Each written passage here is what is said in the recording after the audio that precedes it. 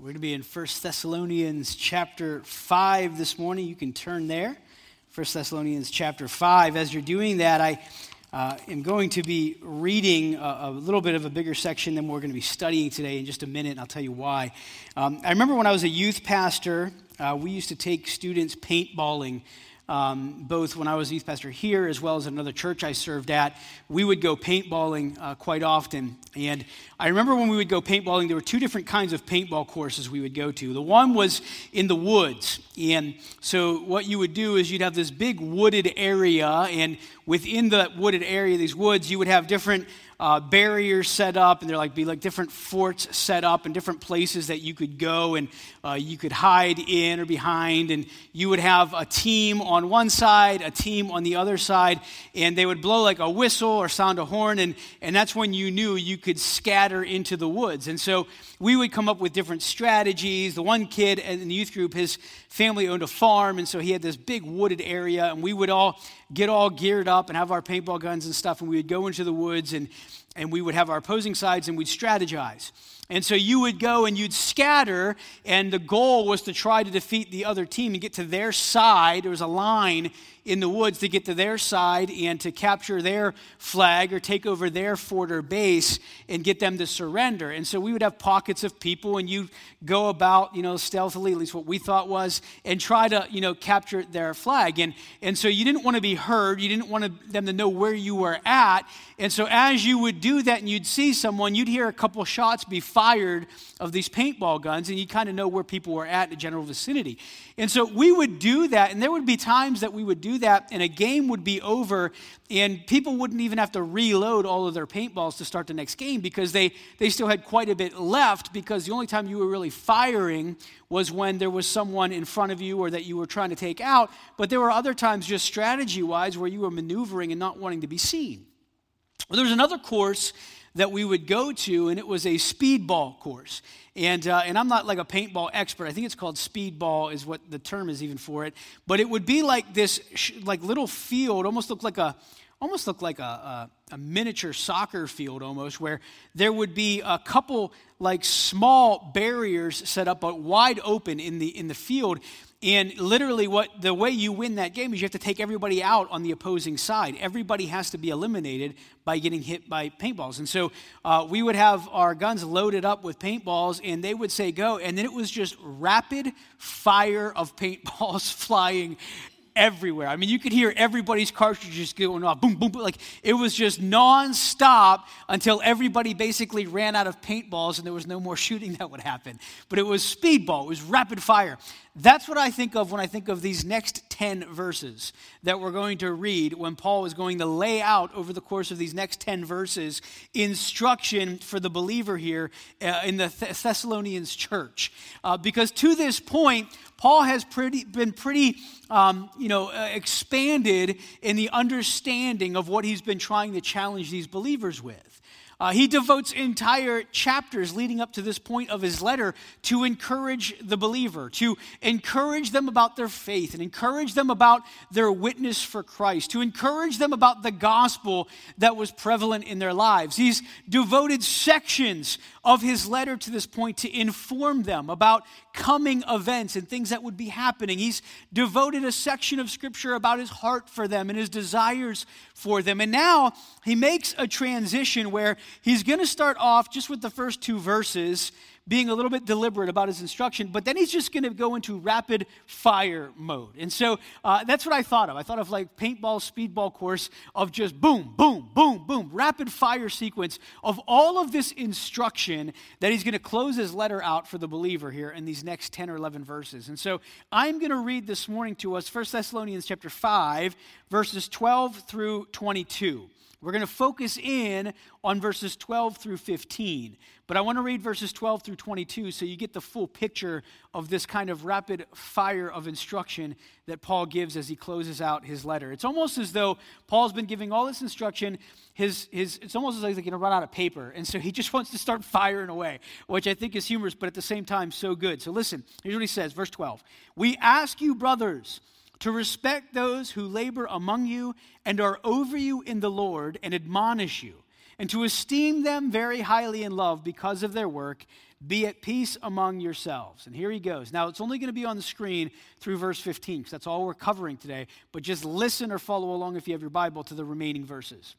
And we urge you, brothers, admonish the idle, encourage the faint-hearted, help the weak, be patient with them all. See that no one repays evil for evil. Always seek to do good to one another and to everyone. Rejoice always. Pray without ceasing. Give thanks in all circumstances, for this is the will of God in Christ Jesus for you.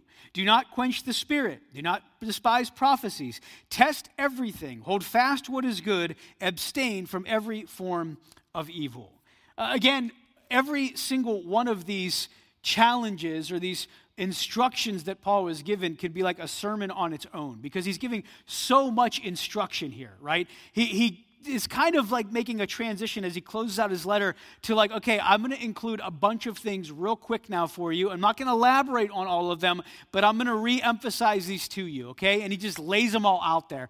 And so I think all of them obviously are important, but we're going to focus this morning just on verses 12 through 15. And I feel like in doing these things that Paul is giving instruction for the believer to do, we will be giving evidence that we are who we say we are. That we are children of God, that we are followers of Jesus Christ, and that we're seeking to honor Him in the way that we live, in the way that we walk. And I believe these rapid-fire instructions are so valuable, in particular today, because so much of what Paul lays out here is not happening today. So much of what Paul lays out here needs to happen today. And oftentimes, we as a church or we as individuals can be guilty of not doing these things. And so the first one he challenged them with is this: to respect and to desire God-given leadership.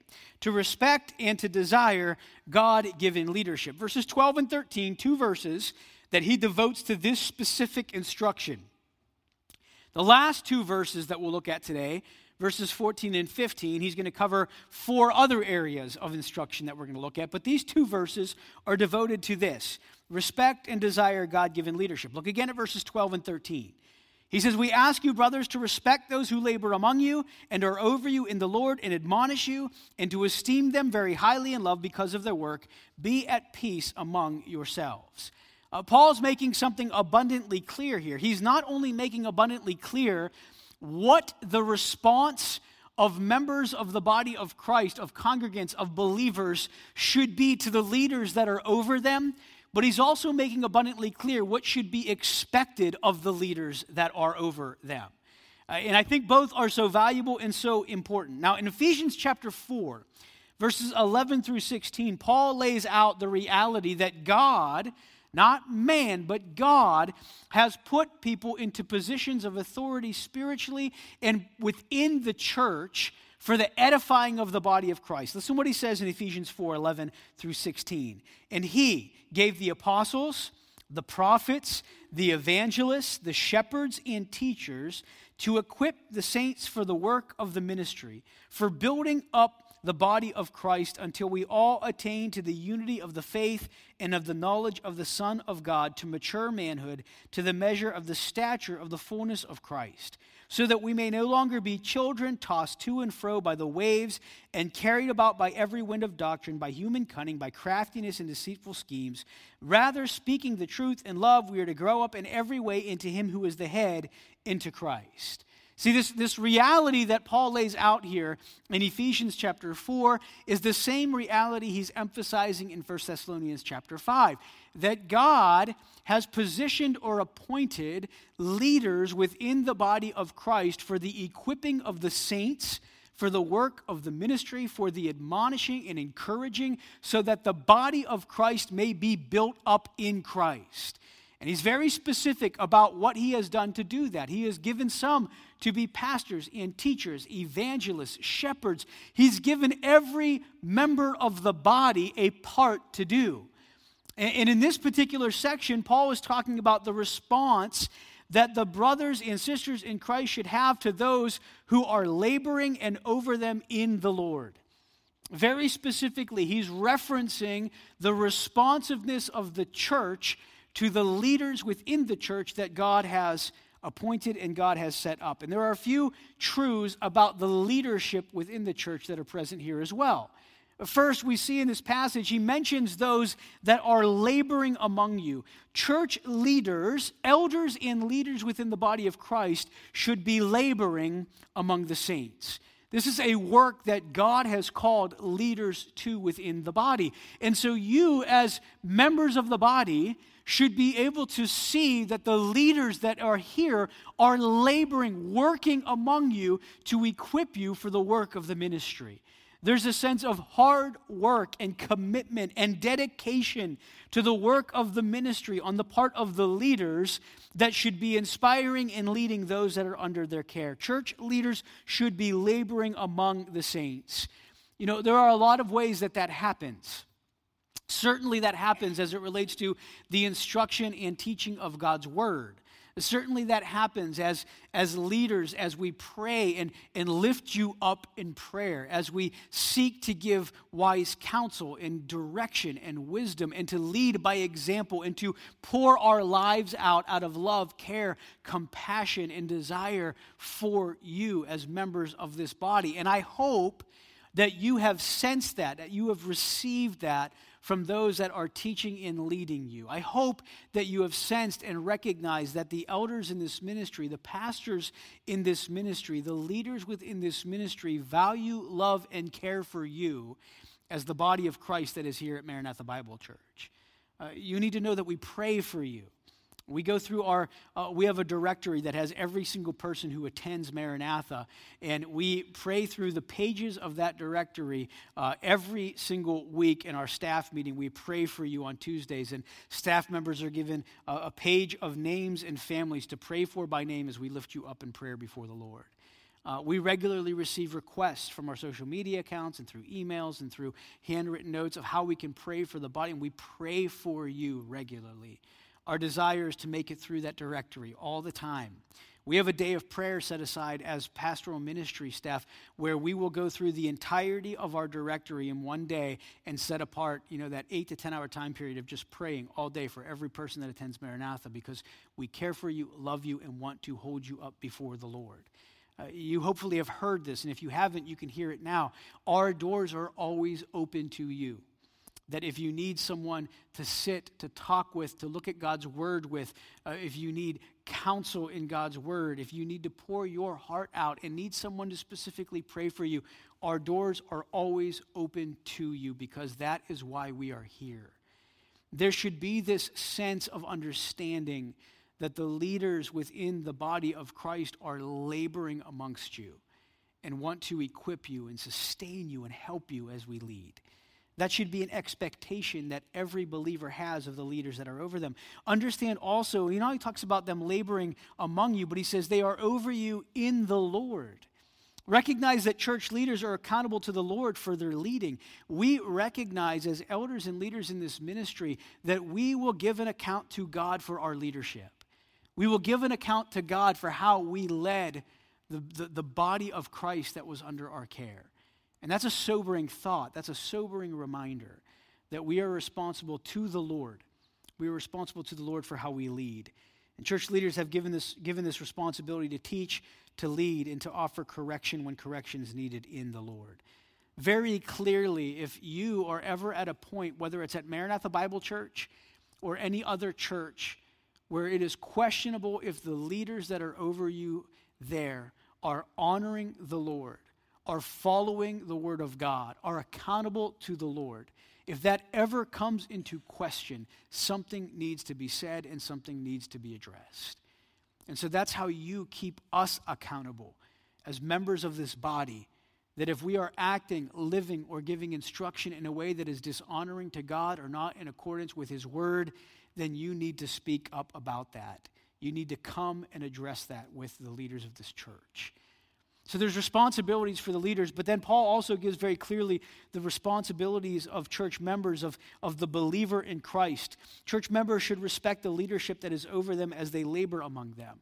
Listen, if the leaders are laboring well among you and honoring the Lord among you, there should be this sense of respect for the leaders that God has placed over you within the body of Christ. to the elders that God has placed over you in the body of Christ, there should be a sense of respect for those leaders. So not only should we desire it, but we should respect it when it's present. Church members should be brought to a sense of love and care for the leaders that are over them because of their work. There's this sense of love and care for the ones that are spiritually leading, directing, and guiding those under their care. That's the way God's intention is within the body of Christ. I hope you, as believers in Christ here at Maranatha, feel like you are loved by the pastors and leaders that are over you here in the Lord. I hope you sense that. And I want to encourage you, as one of our elders and pastors here on staff, I feel that same sense of love and care from you to me as a pastor and leader here at Maranatha Bible Church. And I believe that's what God's clear intention is. And so if I could tell you, well done, because you're doing that.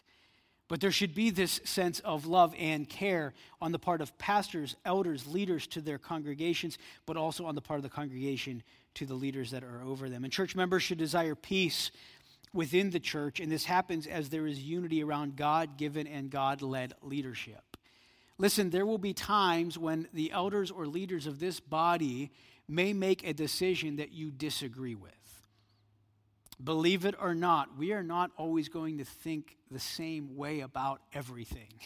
There will be some of those areas that God's word does not specifically address, and you may have a very strong opinion that differs from something that the church is doing. That is perfectly okay. You're allowed to disagree and have a different opinion. It's perfectly fine. But there should not be such a disagreement where there becomes disunity around things that ultimately do not matter. There needs to be an understanding of respect and care for the leaders that are making decisions within the body, and there should be a desire for peace. It's not just an add-on at the end of verse 13 when Paul says, "Be at peace among yourselves." That follows with a respect and love for the leaders that are leading and working among the body. And he says that you're to do these things, be at peace among yourselves. There should be a sense of peace and unity and oneness within the body as leaders are leading well and congregants are following that leadership. And so that's what God's desire would be for us. Respect and to desire God-given leadership. Secondly, correct those who are disobedient. After giving a couple verses to this instruction, this is where he begins to just kind of rattle off instruction. And the first thing he says in verse 14, "We urge you, brothers, admonish the idle." Admonish the idle. Another way we could say this is to correct those who are disobedient. Those that are not doing what they're supposed to be doing. Those that are not honoring God in the manner in which they're supposed to be honoring God. And he says, admonish the idle. Correct the disobedient. Confront those that need confronted. This is hard. I mean, let's be honest. Is there anything more difficult than if you have a friend, a family member, a loved one, someone you care greatly for, and you see them doing or making a decision that you know is not correct, or you know is dangerous, or you know is wrong, and you so badly want to bring it to their attention, but you just pause thinking, if I do this, things will not be the same. Have you ever been there where you know you need to confront, you know, maybe it's a friend that was in a relationship you knew they shouldn't have been in. Or they were taking a job that you were like, they should not take that job. Or they were making a life decision that you were like, that is the wrong decision. And you so badly want to speak up, but you just kind of can't. Well, as a believer in Christ, we, together as the body of Christ, have a responsibility to one another to admonish the idle, to correct those who are disobedient. Now, there is a right way to do that, and there is a wrong way to do that. You and I, as believers, should not be just eagerly awaiting the opportunity to confront, okay? If that's you, then you need to have a heart change about this area of correction and admonishing, okay? It's not a situation where God desires for every believer to constantly be looking at other believers and say, who can I correct today? That's not what he wants. But he wants us to be at peace with one another, to be at peace with the Lord, and to care enough about one another that when the hard time of confrontation comes, that out of love and care for one another, we're willing to do it. In Matthew chapter 18, it's that passage that speaks about church discipline and confronting a brother in love. And Jesus is speaking, and he says, if a brother sins against you, go and tell him his fault between you and him alone. If he listens to you, you have gained your brother. If he does not listen, take one or two others along with you, that every charge may be established by the evidence of 2 or 3 witnesses. Encourage the disheartened. Here, Jesus lays out in Matthew chapter 18 a formula, if you will, for how to go about restoring a brother who is in sin. Someone who is living in sin or has sinned against you as a brother. There's this responsibility we have not to confront for the purpose of confrontation, right? It's not to confront just because you want to confront. It's not to call out just because you're like, I'm calling him out on that because that's wrong. That's not what he's telling us to do. He's not doing it for the sake of just arguing. The purpose of addressing or confronting or admonishing is that we might win our brother or sister, that we might see restoration take place, that we might see unity happen, that we might see restoration in the sight of God and in the body of Christ with one another. In Galatians chapter 6, verse 1, Paul said, brothers, if anyone is caught in any transgression, you who are spiritual should restore him. In a spirit of gentleness, keep watch on yourself, lest you too be tempted. This is not a new command. It's not anything new.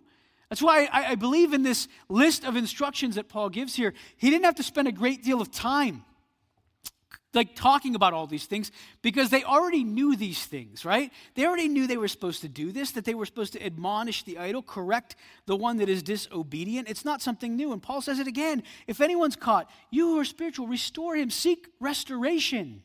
Again, don't miss it.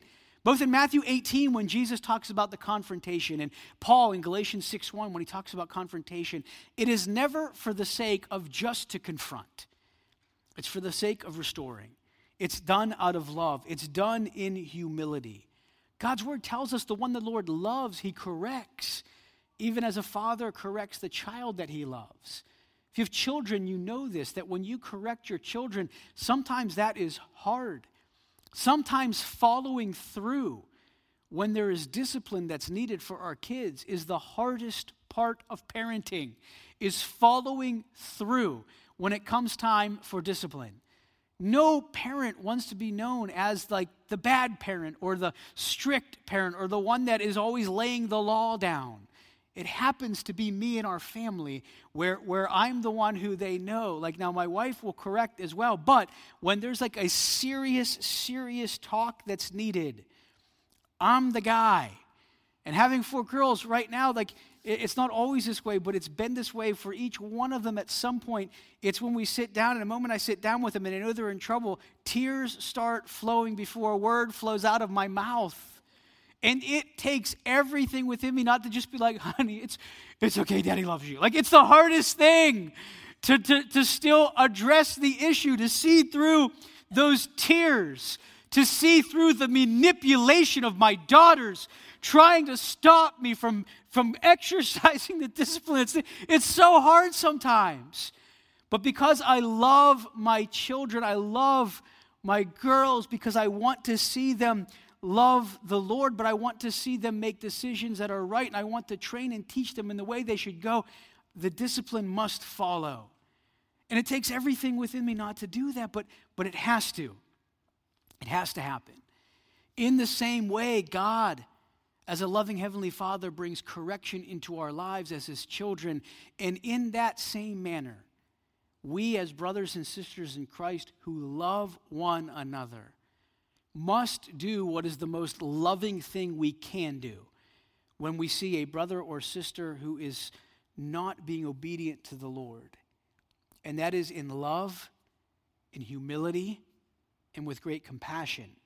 Admonish them, seek to correct them in the Lord. It's hard, but it's so necessary in the body of Christ. Some of you sitting here today have probably been on the receiving end of correction, of words of correction that has come from a brother or sister in Christ at precisely the time it was needed. And you know the benefit that was to you. And hopefully you've been able to also in a beneficial way do that for another brother or sister in Christ. I love this verse in Proverbs 12:1 where it says, whoever loves discipline loves knowledge, but he who hates reproof is stupid. Don't be stupid. You should, and I should, love that correction and reproof when it comes from someone who loves us. I love in 2 Timothy 3:16, which is a verse that speaks about the inspiration of the Word of God, that all Scripture is breathed out by God, and it's profitable. But listen to what Paul says it is profitable for. The Word of God is profitable for what? For teaching, for reproof, for correction, and for training in righteousness.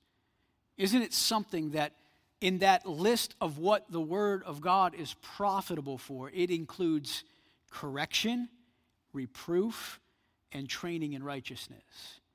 You see how valuable and important this admonishment is in the Lord? This correction in the Lord? We need it. And we should be living and make it known. Can I challenge you with something? Make it known to those that are closest to you in the Lord that you know love the Lord and love you. Make it known to them that they have a green light to confront you when something is not right in the eyes of the Lord in your life. Let them know. I've told our staff, our pastoral staff, I'm like, if you ever see me doing something stupid, call me out on it. If I'm doing something that is dishonoring to the Lord, or you're like, hey, that's questionable, confront me to my face, let me have it, and call me out on it. Because I need that. I wonder, do we have that? Are you willing to receive that? You'll have a much better chance of receiving it when it's necessary if you go ahead and give that green light to people you trust that are in your life, that know and love you and know and love the Lord. And you say, hey, bring that my way when it's needed. It's a very important thing, but it's something we're called to as believers. We're called to that. Number 3, verse 14, he says, help the weak. We urge you, brothers, admonish the idle, encourage the faint-hearted, help the weak. Encourage the faint-hearted, help the weak. There are, even in this room right now, present day, at Maranatha Bible Church, Family Life Center, 11:50-ish on Sunday morning, people sitting in this room who are faint-hearted and feeling weak in their relationship with Christ, in their relationships with peers, in relationships with family. They are faint-hearted and they are feeling weak. Paul said in 1 Thessalonians 5:11, the end of the verse last week, encourage one another and build one another up. The previous week, he said, encourage one another with these words. This is not something new. There are those within the body of Christ that are weak, faint-hearted, and weak not in the sense of you're so weak, but weak is a sense they feel weakened because of all that's going on in their lives, because of all that's going on culturally. They are faint-hearted. They are weak. They are disheartened. They are discouraged. We are called to be a help to our brothers and sisters who are weak, disheartened, discouraged. 1 Thessalonians, again, 4 and 5, Paul already made this abundantly clear, and he says it again. He says it again. Encourage the faint-hearted, help the weak. Now, I want to just go to Hebrews chapter 10 for a moment in verses 23 to 25. And I want to share with something that's really been on my heart here. In Hebrews chapter 10, the writer of Hebrews says, let us hold unswervingly to the hope that we profess, for he who promised is faithful. The writer of Hebrews is speaking to a group of individuals that were suffering persecution. And during the early church, people's lives were being taken from them. They were being harshly commanded to no longer speak and teach and proclaim the name of Jesus.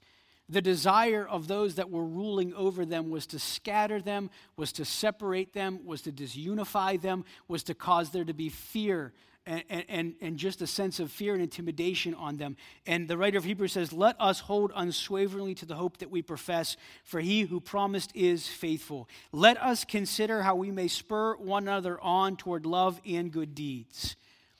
He says in Hebrews chapter 10, in the midst of all of that hardship and persecution and suffering, in the midst of a culture when the church was just getting going, that wanted to destroy the name of Christ and wanted to completely eliminate the church and the presence of the church, the body of Christ, and eliminate the presence of the preaching and teaching of the Word of God, he says, let us not grow weary in this. Let us hold unswervingly to the hope that we profess, because he is faithful. And he says, consider how we may encourage one another, how we can spur one another on toward love and good deeds. How do we do that? Well, listen, this is something that today we're tiptoeing around in many ways because of what's going on in our world. But he goes on in Hebrews 10 to say, not giving up meeting together.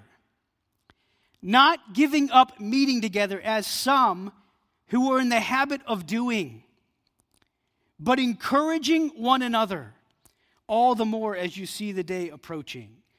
Right smack dab in the middle of this instruction about not giving up, about not losing hope, about the one who promised is faithful, about encouraging one another toward love and good deeds, about spurring one another on. He says, don't quit meeting together, as some are doing, because you need one another. Can I just encourage you today, as those that are present in this building, with a reality? You cannot receive what you will receive from the body of Christ in gathering together with one another online as you will in person. And there is a time that there are those that need to gather online, and I am not faulting those that are watching online, and if that's you and you're here for the first time in a long time, or you're trying to figure out what to do, I'm not faulting you, but what I am telling you is this. If you and I are capable of meeting together with the body of Christ, we should be meeting with the body of Christ. We need one another. And we cannot get that same sense of encouragement, joy, fellowship, and building one another up when we don't even see each other as we can when this can happen. When we can gather together in the name of our God. And we're commanded to do that. We're commanded to. And so I want to encourage you that if there are those in this body that you know that should be here, that can be here on Sunday morning to worship with the body of Christ, and they're choosing not to out of convenience, out of comfort, or telling you that they are getting just the same as they would get if they were here, please offer in humility and love a word of encouragement that is just not true. That the body of Christ is meant to gather together in his name, and so they need to be here. Now again, I'm not talking about people who right now are legitimately not gathering and assembling together because of the risk that they have or because of whatever may be the case that is legitimate. But there are so many believers that I have heard as a pastor who are forsaking gathering together with the body of Christ out of sheer convenience. That I just like watching church in my pajamas. That I just like getting out of bed, rolling out of bed, and rolling onto the couch and pushing play because it's so much more comfortable. That I just love it because I can eat my breakfast while watching it, and if I want to, I can also keep my eye on the news over here, and it's so nice because I don't even have to leave my bedroom. It's awesome. That is not a legitimate reason to not gather with the body of Christ. It wasn't a legitimate reason a year ago before this pandemic started. It's not a legitimate reason today. Whether we realize it or not, we need one another. That's what God says. And if we as the body of Christ can go month after month after month after month without physically seeing a brother or sister in Christ, without offering encouragement to another brother or sister in Christ, something's wrong with that. And we need to be here. We need one another. Missionaries have told us how crazy and ridiculous it is in believers' minds across the world that gather every week under the severe threat of persecution, of death, of imprisonment, of sickness, of disease, week after week after week, and with all joy proclaim and sing to their God and hear the teaching of the word because they are commanded by God to gather and they need one another and they do it. And yet here we are a year or more, for some that have not gathered together out of fear, out of complacency, out of convenience. We need one another. We need to encourage and help the faint-hearted, the weak. How do we do that if we will never see them? It's time that we have a greater commitment to Jesus Christ than we do our own convenience. It's time as followers of Christ that my commitment and your commitment to the gospel of Jesus Christ, to the body of Christ, means more to us than our convenience and our comfort.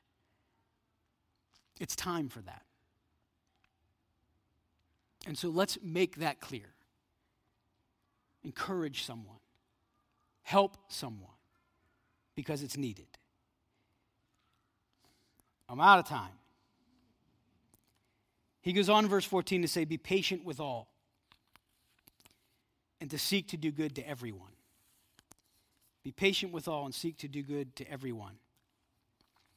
These are hard instructions, not new instructions. Necessary instructions, not new instructions. But they're that which God has called us to. My heart breaks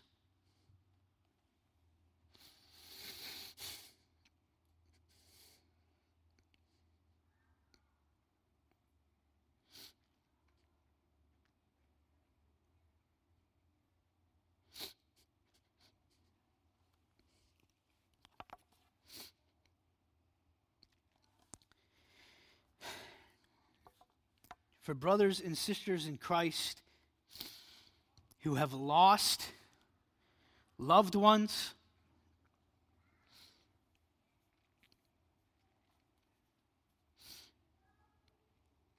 who have been in positions of weakness and isolation because the body of Christ was not gathering to encourage one another. That can't happen.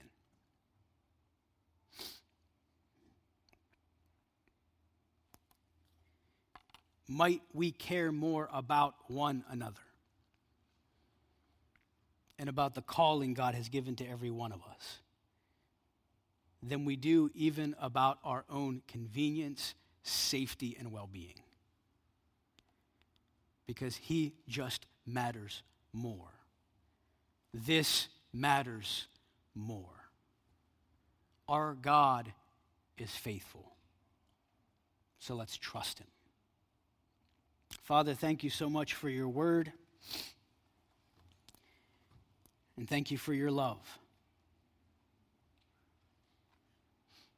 God, I pray that you would help us to love one another, to encourage one another, and to never, Lord, forsake gathering together as the body of Christ, that we would encourage one another, that we would build one another up, that we would love one another so ferociously, God, that all will know we follow you. For your glory, we pray in Jesus' name. Amen.